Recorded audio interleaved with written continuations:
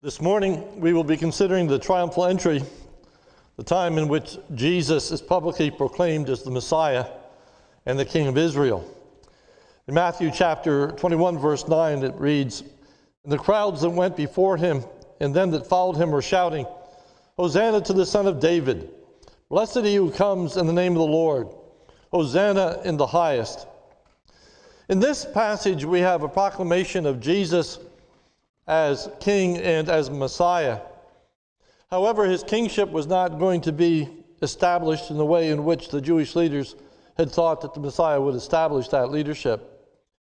Before Jesus is going to literally reign upon this earth, first he is going to have to die for the sins of the people. He's going to be resurrected. He's going to be ascended into heaven. And one day he is returning, and we still are awaiting that return. When Jesus does return, he is going to set everything right. In Isaiah chapter 9, verse 6, where it refers to the birth of the Lord, it says these famous words, "For unto us a child is born, unto us a son is given, and the government shall be upon his shoulders, and his name shall be called Wonderful Counselor, Mighty God, Everlasting Father, Prince of Peace. Of the increase of his government and of peace there will be no end. On the throne of David and over his kingdom, to establish it and to uphold it with justice, with righteousness, from this time forth and even forevermore. The zeal of the Lord of hosts will do this." God will be zealous. God will be assuring that all of this will take place, that there will be a time of complete righteousness and justice forevermore. This morning, we have just a foretaste of Jesus setting things right. And we look at what is the theme of this passage, and that is that Jesus demonstrates the need for temple reform. Jesus is going to start this great transformation that is going to take place in the world by starting with his own people. It is we who are going to be used of God to ultimately establish his kingdom as Jesus returns. But Jesus needs to bring about reform with his people. Upon entering Jerusalem, the first place that Jesus goes to is the temple. You look with me at Matthew chapter 21, starting at verse 10. Jesus is now entered in Jerusalem, having ridden on that borrowed colt. And it reads, starting at Matthew 21:10, "And when he entered Jerusalem, the whole city was stirred up, saying, 'Who is this?' And the crowd said, 'This is the prophet Jesus from Nazareth of Galilee.' And Jesus entered the temple." The temple is Jesus' priority. This is the starting point of the reforms for the evil of this world. The focus of the narrative is clearly upon the temple. Repeatedly, it draws our attention to the temple itself. Starting at verse 12, just note how often the temple is referred to.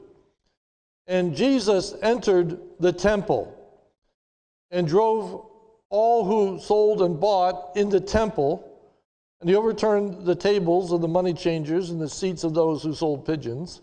And he said to them, 'It is written, My house shall be called a house of prayer, but you made it a den of robbers.' And the blind and the lame came to him in the temple, and he healed them. But when the chief priests and the scribes saw the wonderful things that he did, and the children crying out in the temple, 'Hosanna to the Son of David,' they were indignant." So our focus is going to be on the reforms that were needed as demonstrated by Jesus' actions that were performed in the temple. The first is that upon entering the temple, Jesus demonstrates the need for reform by driving out the people doing business in the temple. Verse 12. "And Jesus entered the temple and drove out all who sold and bought in the temple." The business that they were performing is more fully described. The business that they were performing is, first of all, money changing. Money changing, verse 12. You overturn the tables of the money changers. The money changers were those who were exchanging Roman currency for the currency that was used in the temple. If one was going to offer a gift in the temple, one was not going to use Roman currency, but the temple had its own currency. And so as worshipers would come, there would be people there that would take their Roman currency and turn it into temple currency. There are also those that were selling pigeons for sacrifice. At the end of verse 12, it says, "In the seats of those who sold pigeons." Worshippers would come from a long, long distance in order to worship at the festival days in Jerusalem. It would have been difficult for them to have brought their sacrifices with them on this journey. So the vendors were providing a service for the worshipers. They would come, they would exchange their Roman currency for temple currency, and then they would buy their sacrifices of pigeons in order to offer them unto God. We find that Jesus rather aggressively handles this situation. First, he drives out those who were doing business. Notice verse 12, "And Jesus entered the temple and drove out all who bought and sold." This word, to drive out, implies a degree of forcefulness. He took action against them. He not only spoke against the practice, but he actually physically got involved with driving them out of the temple area. And we also see Jesus' aggressive actions in turning over the tables and chairs in verse 12. Notice it says, "And he overturned the tables of the money changers and the seats." This was a demonstration of just how much contempt Jesus had for what was taking place in the temple. And you can imagine it would create quite a stir. No one was used to someone walking into this sacred, holy place and all of a sudden turning it on its head and just starting to overthrow tables, overthrow chairs, and literally driving people out of the temple, demonstrating the unacceptability of their practice. So we need to first ask the question, why was Jesus so incensed by the buying and selling that was taking place? Well, the next verse tells us why this reform was needed. The first reason was because they were exploiting the worshipers. If you notice in verse 13, it says, "He said to them, 'It is written, my house shall be called a house of prayer, but you made it a den of robbers.'" You are making it a place of iniquity. You are literally stealing from people. And they stole from the people in two ways.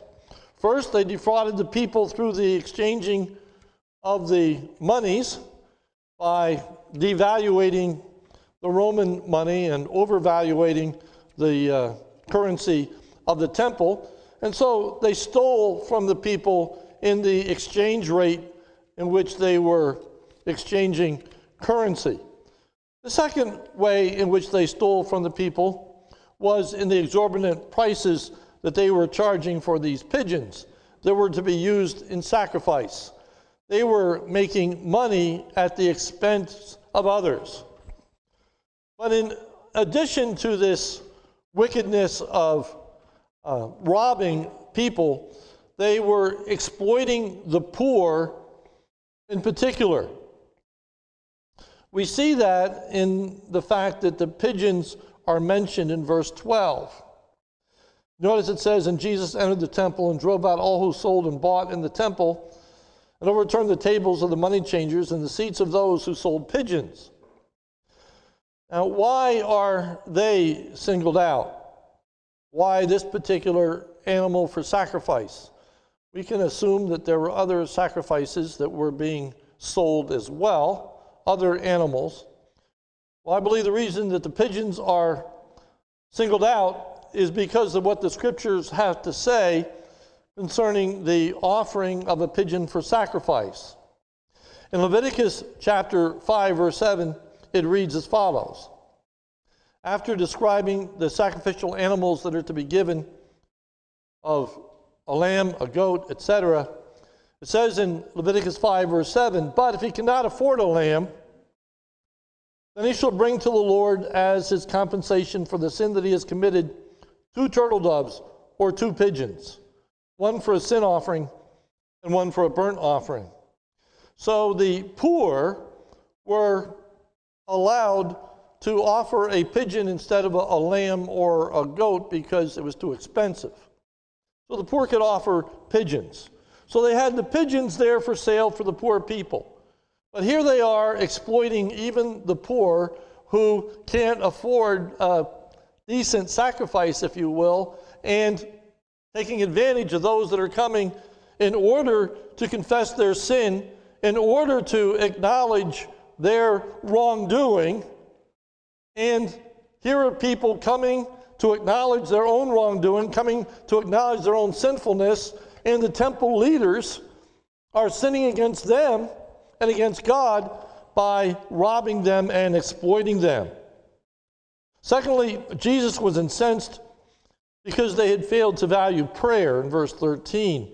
He said to them, it is written, my house shall be called a house of prayer.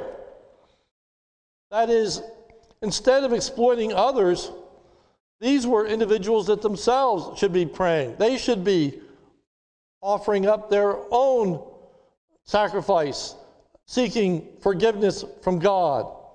They were to come to God to fulfill their needs. They were not to be trusting in their own power and their own deceit in order to achieve these ends. This statement about the temple becoming a den of robbers is a quotation that is cited from Isaiah chapter 56. So let me give you the context of the original statement. In decrying against the temple, God said in Isaiah 56, verse 6, and the foreigners who join themselves to the Lord to minister to him, to love the name of the Lord and to be his servants, everyone who keeps the Sabbath and does not profane it and holds my covenant, these will I bring to my holy mountain and make them joyful in my house of prayer. Their burnt offerings and their sacrifices will be accepted on my altar, for my house shall be called a house of prayer for all peoples. This was to be a place where everyone could gather in order to offer their sacrifice of praise and seek forgiveness from God. But that emphasis had been lost. That importance had been diminished.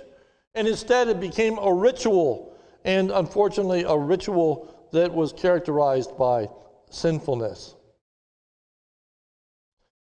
The application is the temple worshipers failed to see themselves as spiritually needy, and especially those that were in charge of the temple worship. They failed to appreciate the forgiveness that was available to them. They were coming to engage in a mere ritual. And we're to see the corruptness of the Jewish leaders. We're to see how far they have wandered from the truth. And remember, it is these same Jewish leaders who are in charge of the temple and who are exploiting the people who are going to use those very exploited funds to pay for first witnesses that are going to lie at Jesus' trial. When he's put on trial for disobedience to the Roman government, the Jewish leaders pay false witnesses from these very monies that are being exploited. And secondly, remember that Judas is going to be given 30 pieces of silver in order to betray Jesus. This money is going to come from the Jewish leaders. This money, it specifically says, is temple money. This is money that comes through this exploitation, using their corrupted nature and sinfulness to actually seek to destroy Jesus.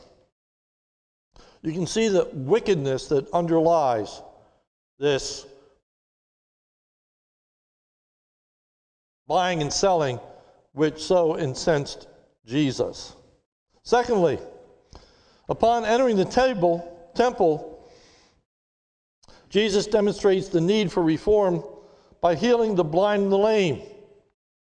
Jesus not only turned the tables upside down, but he turned the traditions upside down as well. If you look at verse 14, it reads, "And the blind and the lame came to him," and now these important words, in the temple,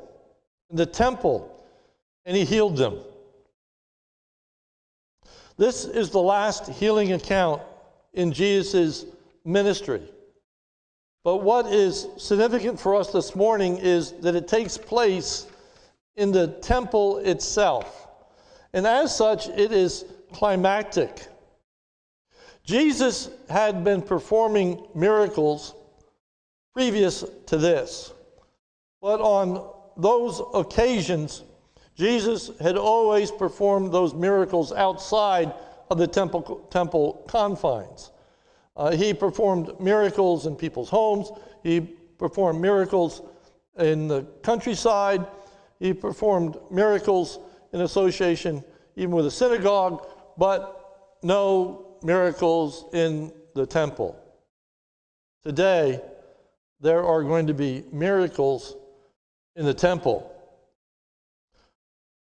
What is so unique about that is that it had become commonplace for the blind and the lame to be banned from temple worship. That was a result of two factors. First, in the time of David, in 2 Samuel chapter 5, verses 6 to 8, it is David who first bans the lame and the blind from temple worship.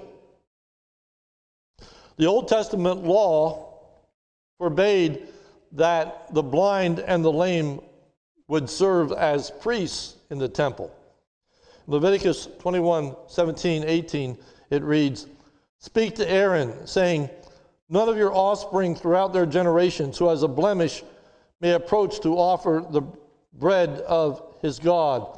For no one who has a blemish that shall draw near, a blind man or lame, or one who has a mutilated face or limb too long." So a priest could not be blind or lame. But there was not a restriction for the lame or the blind to actually worship before God. However, that became the norm, as I said. But Jesus welcomes the lame and the blind into the temple area. And not only does he welcome them into the temple area, but he heals them. He heals them, making them whole. These individuals that are coming to worship God are going to find themselves now able to see and able to walk. The application is that those who saw themselves as needy were welcome. They were welcome. Jesus did not exclude them, but Jesus actually encouraged them to come.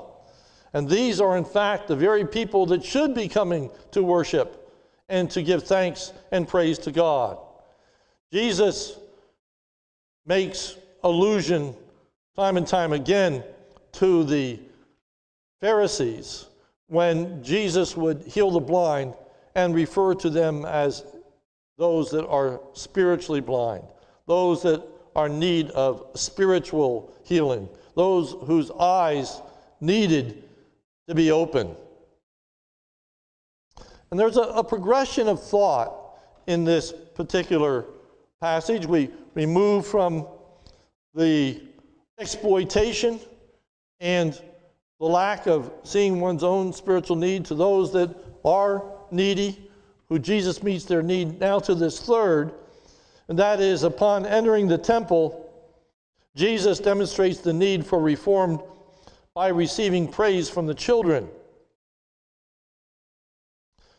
By receiving praise from the children. The Jewish leaders saw the amazing things that Jesus was doing in verse 15. And when the chief priests and the scribes saw the wonderful things that he did, the miracles that Jesus were performing were undeniable. One could not miss what Jesus was doing. It was obvious to all. Here was Jesus taking a man who was blind and giving him the ability to see. Another man who was lame and giving him the ability to walk. He did this in a public setting. He did this in the temple confines. He did this in front of the high priests. They could not escape its notice. They witnessed it all. They saw the throwing over of the tables and chairs. And they had asked him in another account, by what authority are you doing these things? Well, Jesus is demonstrating his authority. He is the King of Kings. He is the Lord of Lords. He is the one who is object of this worship. And so the Jewish leaders saw the effect that Jesus was having upon the crowds, including even the children, verse 15. But when the chief priests and the scribes saw the wonderful things that he did, and the children crying out in the temple, Hosanna to the Son of David, when people are just exalting Jesus and praising God for what Jesus is doing, the scribes, the Pharisees, they go nuts. At the end of verse 15, it says they were indignant, they were angry. How dare he? How dare he? Listen to what they are saying. Jesus, do you not hear what they are saying about you?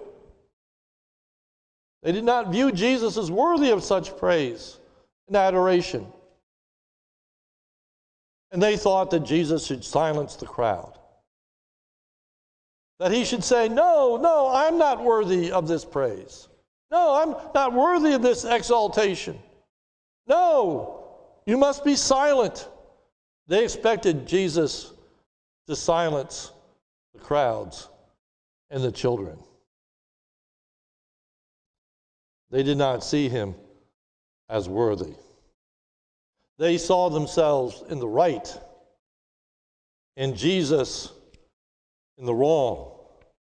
They were not ready to accept the rebukes of Jesus. Instead, they wanted to rebuke him. Jesus cites Scripture to demonstrate what side the priests are on in verse 16. And they said to him, do you hear what these are saying? And Jesus said to them, yes. And now this, have you never read, out of the mouth of infants and nursing babies, you have prepared praise. This is a quotation from Psalm 8, verse 2. Let me read the quotation and the citation in its entirety. Psalm 8, verse 2 reads as follows. From the lips of children and infants, you have ordained praise because of your enemies, to silence the foe and the avenger. In citing this verse, Jesus is saying, you're the enemy. You're the foe. You're the avenger. In seeking to silence this worship and praise of me, you are standing in opposition to God. You are doing evil. D.A. Carson, in his commentary, points out three truths that should have been learned from Jesus' citation of Psalm verse 8. I thought these were very good, and I'm just going to quote them. The first is this. This is from D.A. Carson. First, it provides a biblical basis to justify Jesus' refusal to silence the children. This is something that God himself had ordained. This is something that God said should take place. This is something that Almighty God has given his stamp of approval upon.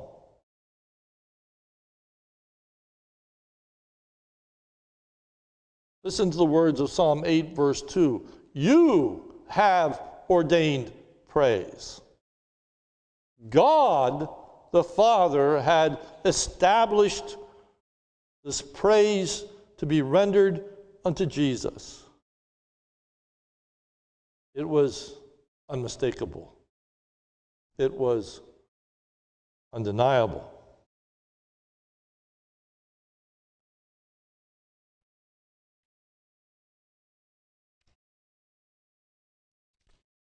Second,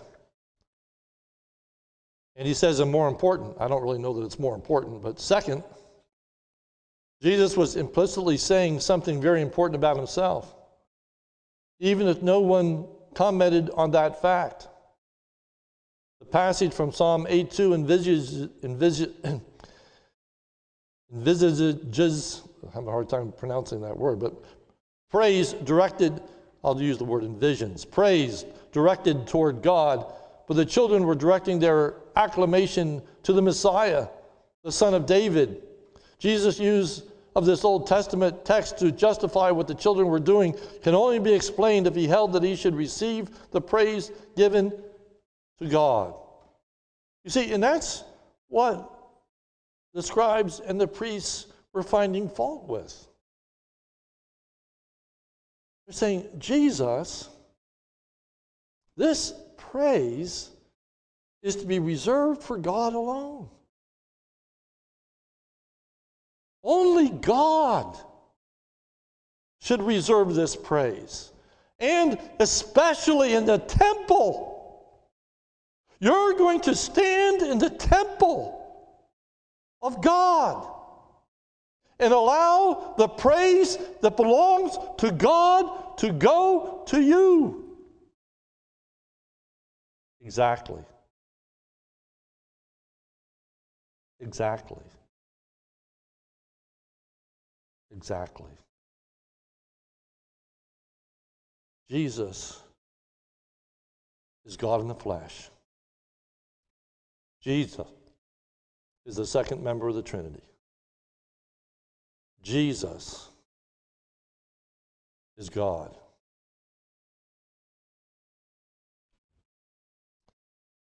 And the third aspect is that the quotation reminds the reader once more.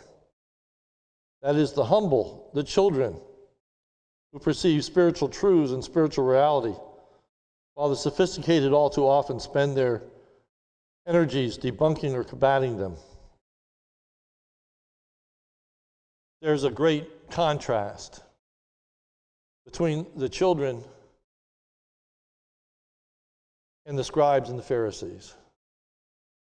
These were truths that children could understand. And yet, they were truths that the scribes and the Pharisees, those that were formerly trained in the scriptures, failed to understand. But you must understand that the failure was not an intellectual failure. It was a moral failure. They refused to hear. They refused to acknowledge who Jesus was. It was that very same corruption. It was that very same exploitation of others that kept them from acknowledging and confessing and repenting to put their faith and trust in Jesus Christ. They had to admit their own sinfulness. And it was that sinfulness that caused them to reject Jesus.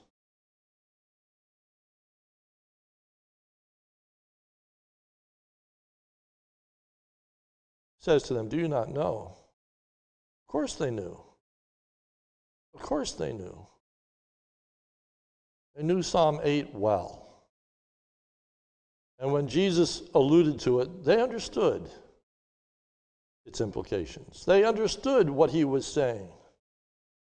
And it just made them all the more angry. It made them all the more furious. And it made them all the more desirous of seeing Jesus dead. And so they're going to hire the false witnesses. They're going to pay Judas to betray Jesus. They're going to turn him over to Pontius Pilate. They're going to say he deserves death. When Pilate is going to offer to set him free, they're going to yell, crucify him, crucify him, crucify him. Because they don't want to repent of their sin.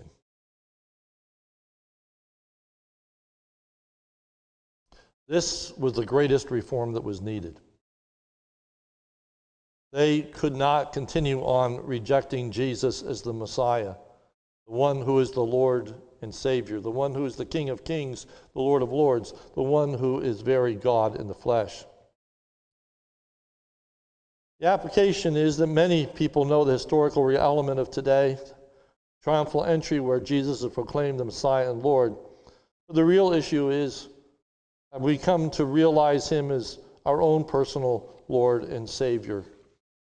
Have we come to acknowledge our own need of one who can make us right before God, the one who can take away our sins? There is no other. There is no other. Jesus said, I am the way, the truth, and the life. No man comes unto the Father but by me. But by me. Jesus has to be acknowledged as the Lord and Savior that he is.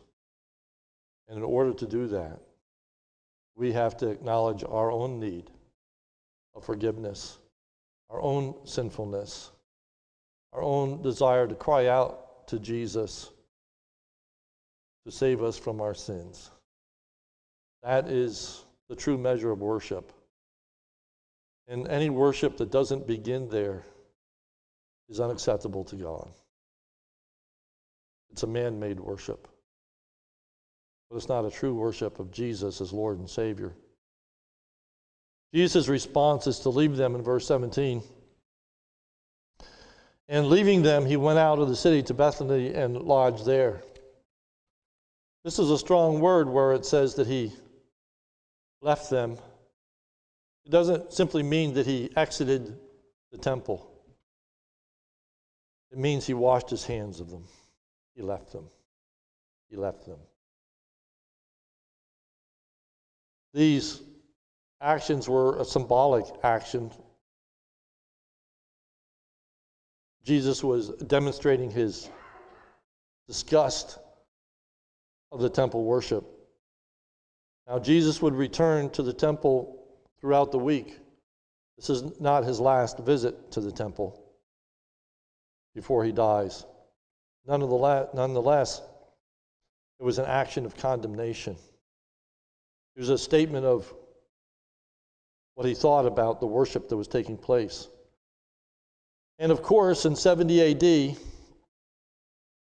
the temple would be completely destroyed and the sacrificial system would end.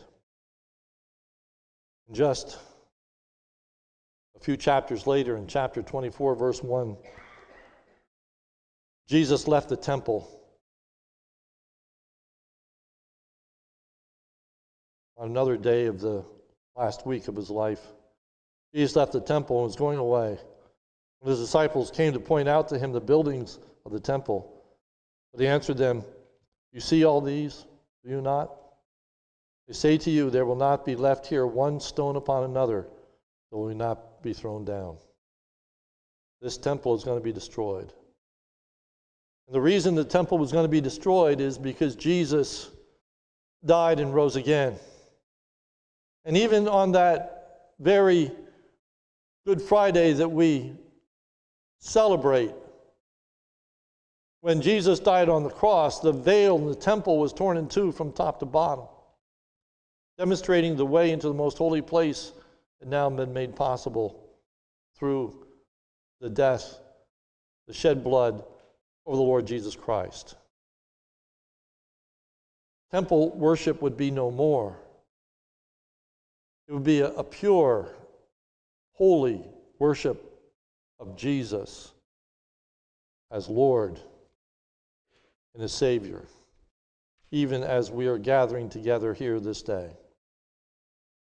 So, in conclusion, 3 thoughts.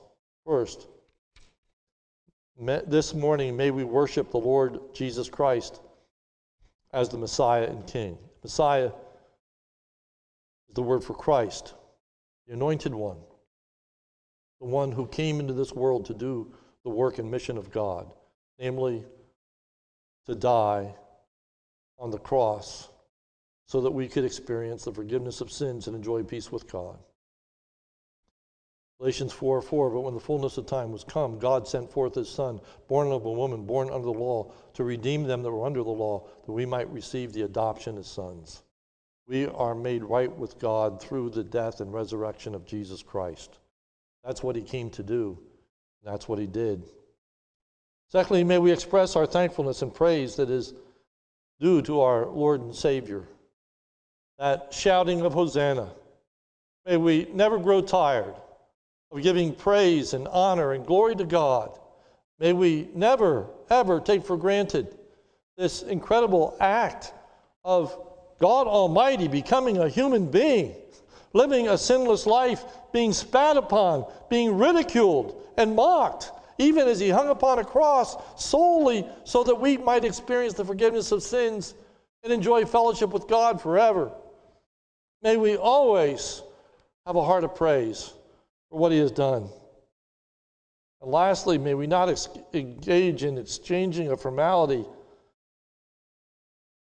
but rather a heart of reality of Jesus as our Lord and King.